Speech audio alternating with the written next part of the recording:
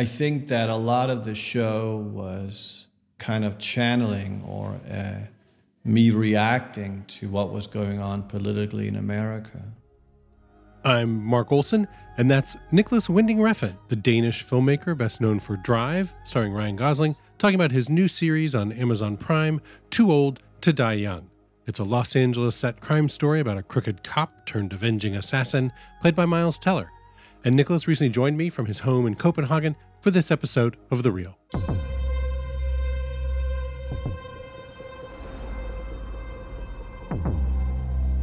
killed a woman the other night. I didn't feel any guilt or remorse. I just felt empty. Is that how you feel? No. Nicolas, I have to tell you, just the feeling of the show, what it kind of puts you in some kind of a trance. I found that it really sort of like tore me down to kind of slowly build me back up. And can you describe what you wanted from that feeling, like how you kind of want people to feel as they're watching the show? Well, I've always made a kind of a point of never necessarily understanding what I would like to do, because if I did, I probably wouldn't do it. So it's more of like a conscious way of not being able to answer your question that clearly. Mm-hmm. Other than one of the opportunities with creativity is to experience some kind of odyssey with it. And of course, what to me was very interesting in doing Too Old to Die Young was the amount of time I had, that I was not confined to what I was used to with like a 92 hour frame. Here I had a frame that was endless.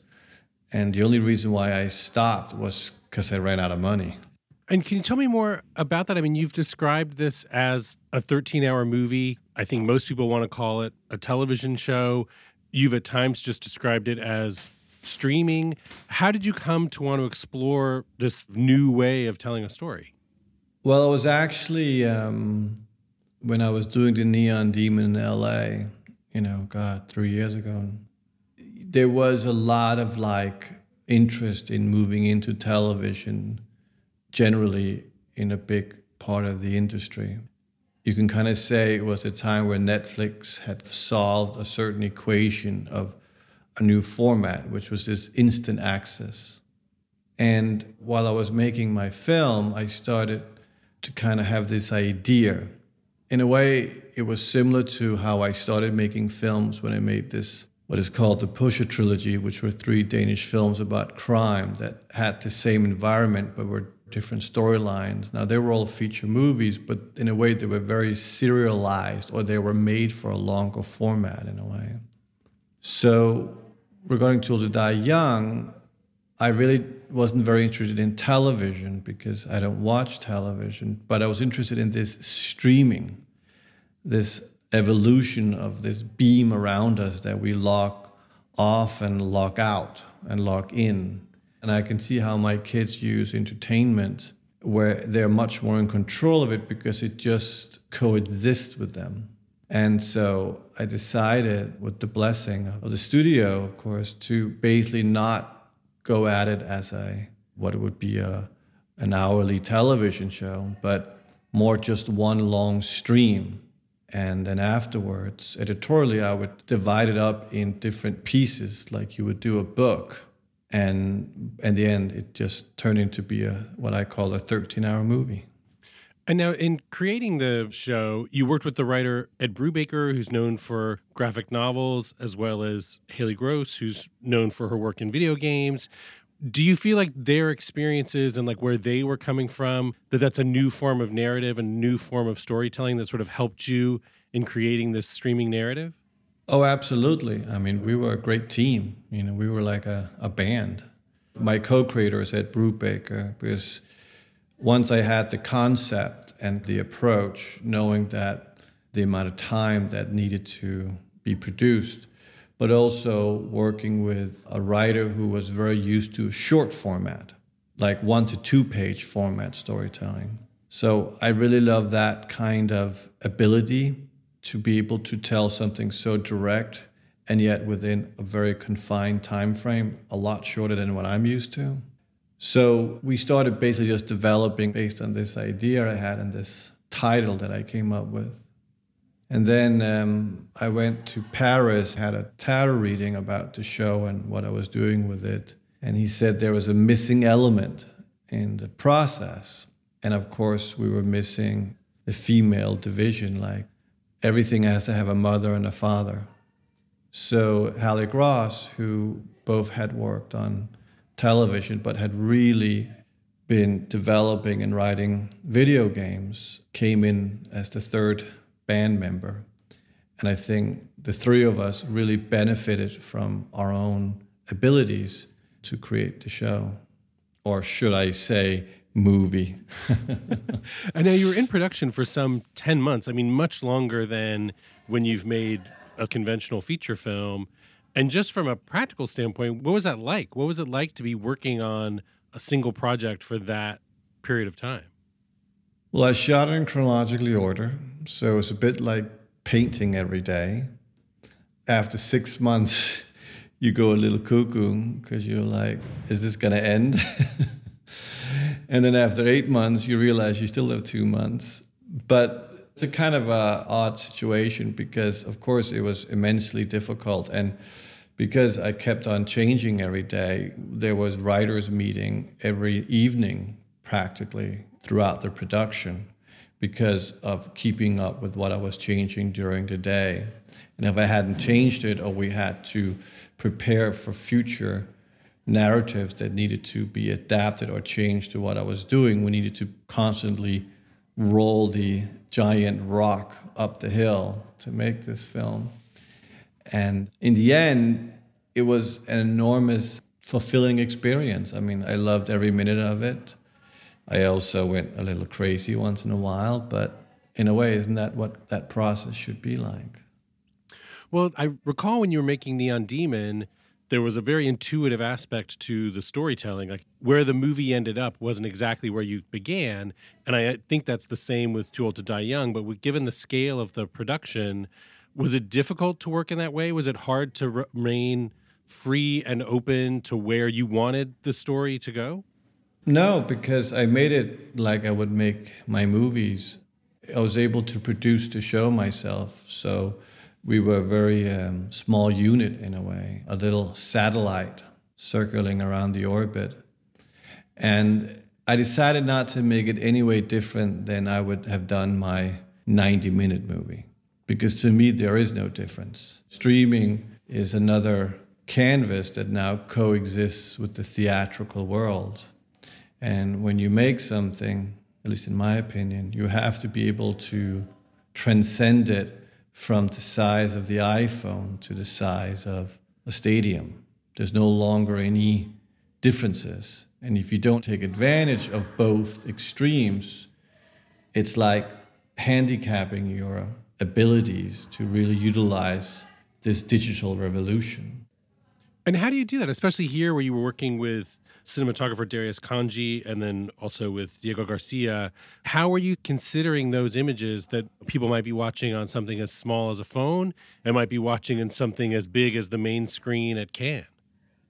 Well, the irony was that between every setup, Darius and I would take our iPhones and use them as our viewfinders.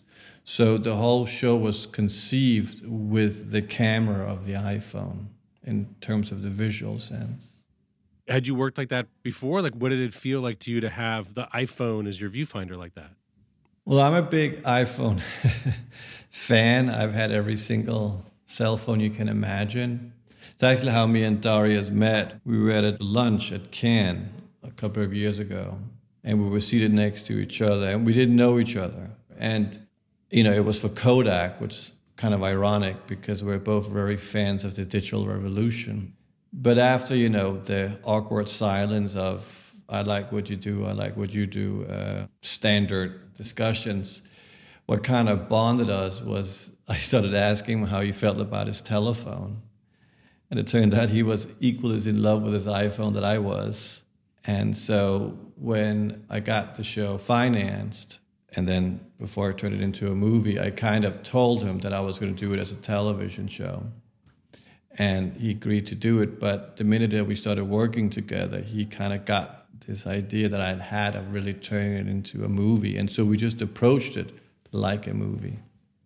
I know really anyone who sees the show, I think one of the first things that they talk about is simply the pacing of it, that there's something, I don't want to say slow in a pejorative way, but it's very slow. It takes its time. It kind of, as a viewer, it forces you to sort of sync up with it. And what was it that you liked about that kind of pacing and that made you want to tell the story in that way? Well, it's like War and Peace. You know, it's a giant canvas. But we live in a world of speed. We live in a world of instant satisfaction, instant click, instant information. Or even our relationships are becoming instant. So there's something very interesting when you counter what the usual pace of our lives are, especially in entertainment. You know, most entertainment in terms of the mass media, which is a part of what streaming usually is supposed to apply to, is just throwing shiny objects around and please throw as many as you can. So our attention is constantly diverted away. But part of creativity is also the meditation of the process. Like if you go to a museum, if you listen to music, a lot of it is how you essentially control your own rhythm based on what you're experiencing. And I thought that with this, it could be interesting to really almost like hypnotically just ease the heartbeat, which oddly makes people enormously uncomfortable very quickly because we're so used to pace. We're so used to being diverted. Just like if there is silence, we start to get panicking almost because silence means there's something wrong with our system, our minds, because silence is not part of our everyday experiences generally. One of the things I find so remarkable about the series is just how free it feels, that simply even just the episode length, that a number of the episodes are about 90 minutes long. They're essentially a movie unto themselves. The final episode is only 30 minutes long. And especially the fact that in the second episode is almost entirely in Spanish and you're largely meeting characters that like you haven't already encountered. And so that for you, was that one of the things that you liked about this long form storytelling was how free you were to, with every aspect of the process, to do what you want and to follow those creative ideas? Oh, absolutely. I mean, it was totally in self-indulgence in that sense. I mean, I loved it. And what's interesting about streaming in terms of the opportunities with it, and a lot of my kids already doing it, but if you compare it to the invention of film, you know, when you look at certainly the golden age of silent cinema, there's also a sense of the same freedom where there is an exploration and an interest to push the boundaries of what is possible. And streaming has allowed that same opportunity now. I always say it's like the third Lumiere brother. You know, instead of the camera, he came with a file. And making it was fantastic because you truly were free. And because I had complete freedom to make what I wanted to make, I really approached it like you would almost write a very, very long odyssey and take it to the full extent. And then afterward would decide where we would divide up the editorial chapters. And by giving them inconsistent lengths and bypassing all the tradition of normal narrative that people would tell you should be done, you automatically unleash yourself from any norm. I know, were there any other long-form shows that you considered a reference or an influence? In particular, to me, it always struck me that the show just feels like this kind of wonderful hybrid of Twin Peaks: The Return and True Detective. And I'm wondering if either one of those were things that you watched or were influenced at all by as you were making the show. Well, I don't watch a lot of television, so I didn't watch neither of those shows. I more approached it just an extension of me. Look, I've been very clear that creativity is self-indulgence and narcissism and megalomania and arrogance, and you are the orbit of the sun. You are you are the sheer existence. At the same time, you are combined with an enormous amount of exposure and the idea that what you do is essentially 100% extension of you. I know this is the third story that you've told that you've set in Los Angeles. What is it that keeps drawing you back to wanting to set stories in LA? I mean, I love Los Angeles. I love living there. I love shooting there. It is probably my favorite place to shoot. I don't know, it's an imaginary world. It fits to my sensibilities. I probably think that LA, if Hans Christian Andersen was alive today, he would probably write about Los Angeles more than any other place.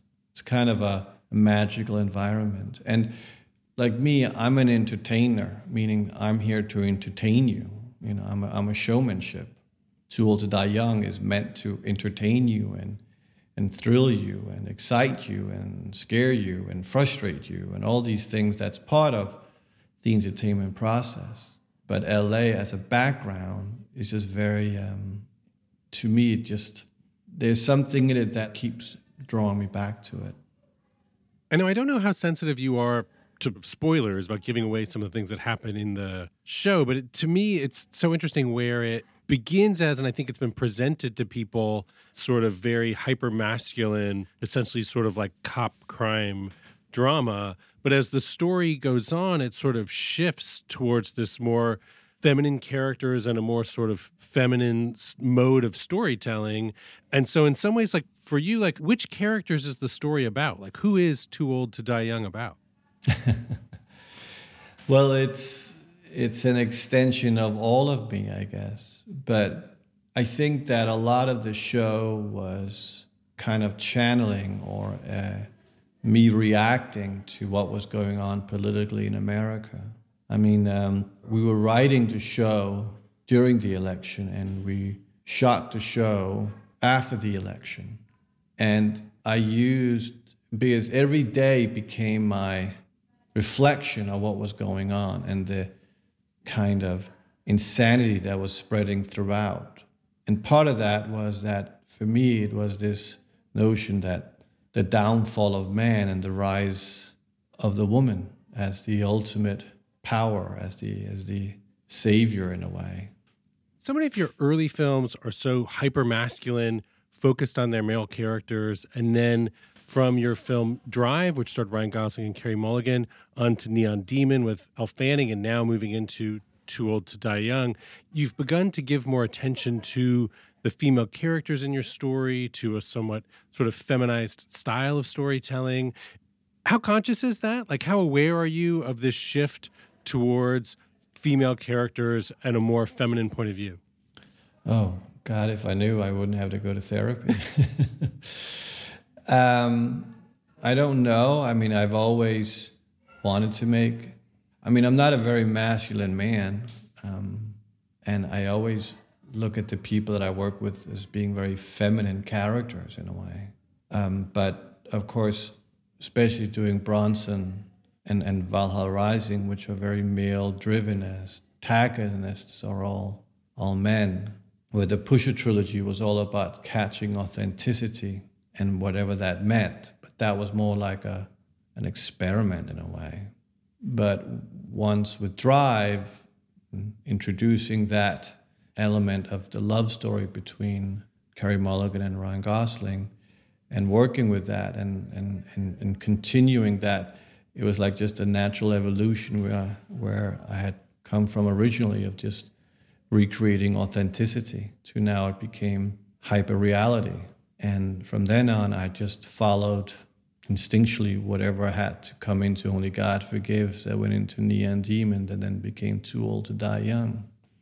To me, it was so striking. I saw some red carpet photos from when you were presenting Too Old to Die Young at Cannes, and you were with your wife and your two daughters, and you just looked so happy. You were just beaming with just happiness. And you were presenting episodes 4 and 5 of the series, which are two of the darkest, most violent, most upsetting episodes in the series. Can you tell me a little bit about what that night was like and what you were kind of like going through in obviously having this sort of like pride and happiness with your family, but then about to present this very, very upsetting piece of work? Well, I mean, going to Cannes is just a very electrifying experience. And there was both a historical aspect to it this year because, in a way, it was the new Cannes, because it was the future. It was the idea that cinema could be something else that we had never really known. It could be streamed. It could be longer than we had ever imagined. And the idea that I didn't want to show episode 1 or 2. I wanted to show the heart of the show, so I decided to show 4 and 5 because that's how my kids view entertainment. They just search around, drop in, seek around. If they find it interesting, they'll stay. And then they'll go back, they'll continue. And so there's a form of freedom in just how to project it that was very gratifying, especially at Cannes.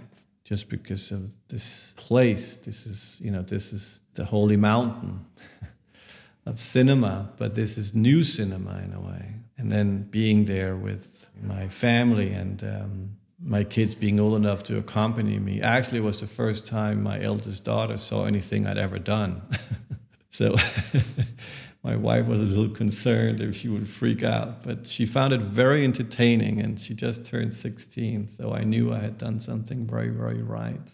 But it's always frightening. That must make you really proud. That must feel good. Oh, it was. It's a very emotional experience, but walking up there, and you're always nervous, and I'm petrified when they screen the movies. You have to sit there, but I sit with my eye closed and holding my ear so I don't hear or see anything for like 2 hours. And then afterwards, you kind of wait. Of course, the reaction, thank God, was fantastically beautiful. And everybody stood up and applauded for 6-7 minutes. And then I had to talk into a microphone, and that was kind of weird. But I told them that the reason why Miles Teller was playing Martin was not that he was just a brilliant actor, one of the best young actors around, but that he looked like Elvis. And the idea that I had made a film about America starring Elvis was just, in a way, the ultimate high. So it was a very satisfying night.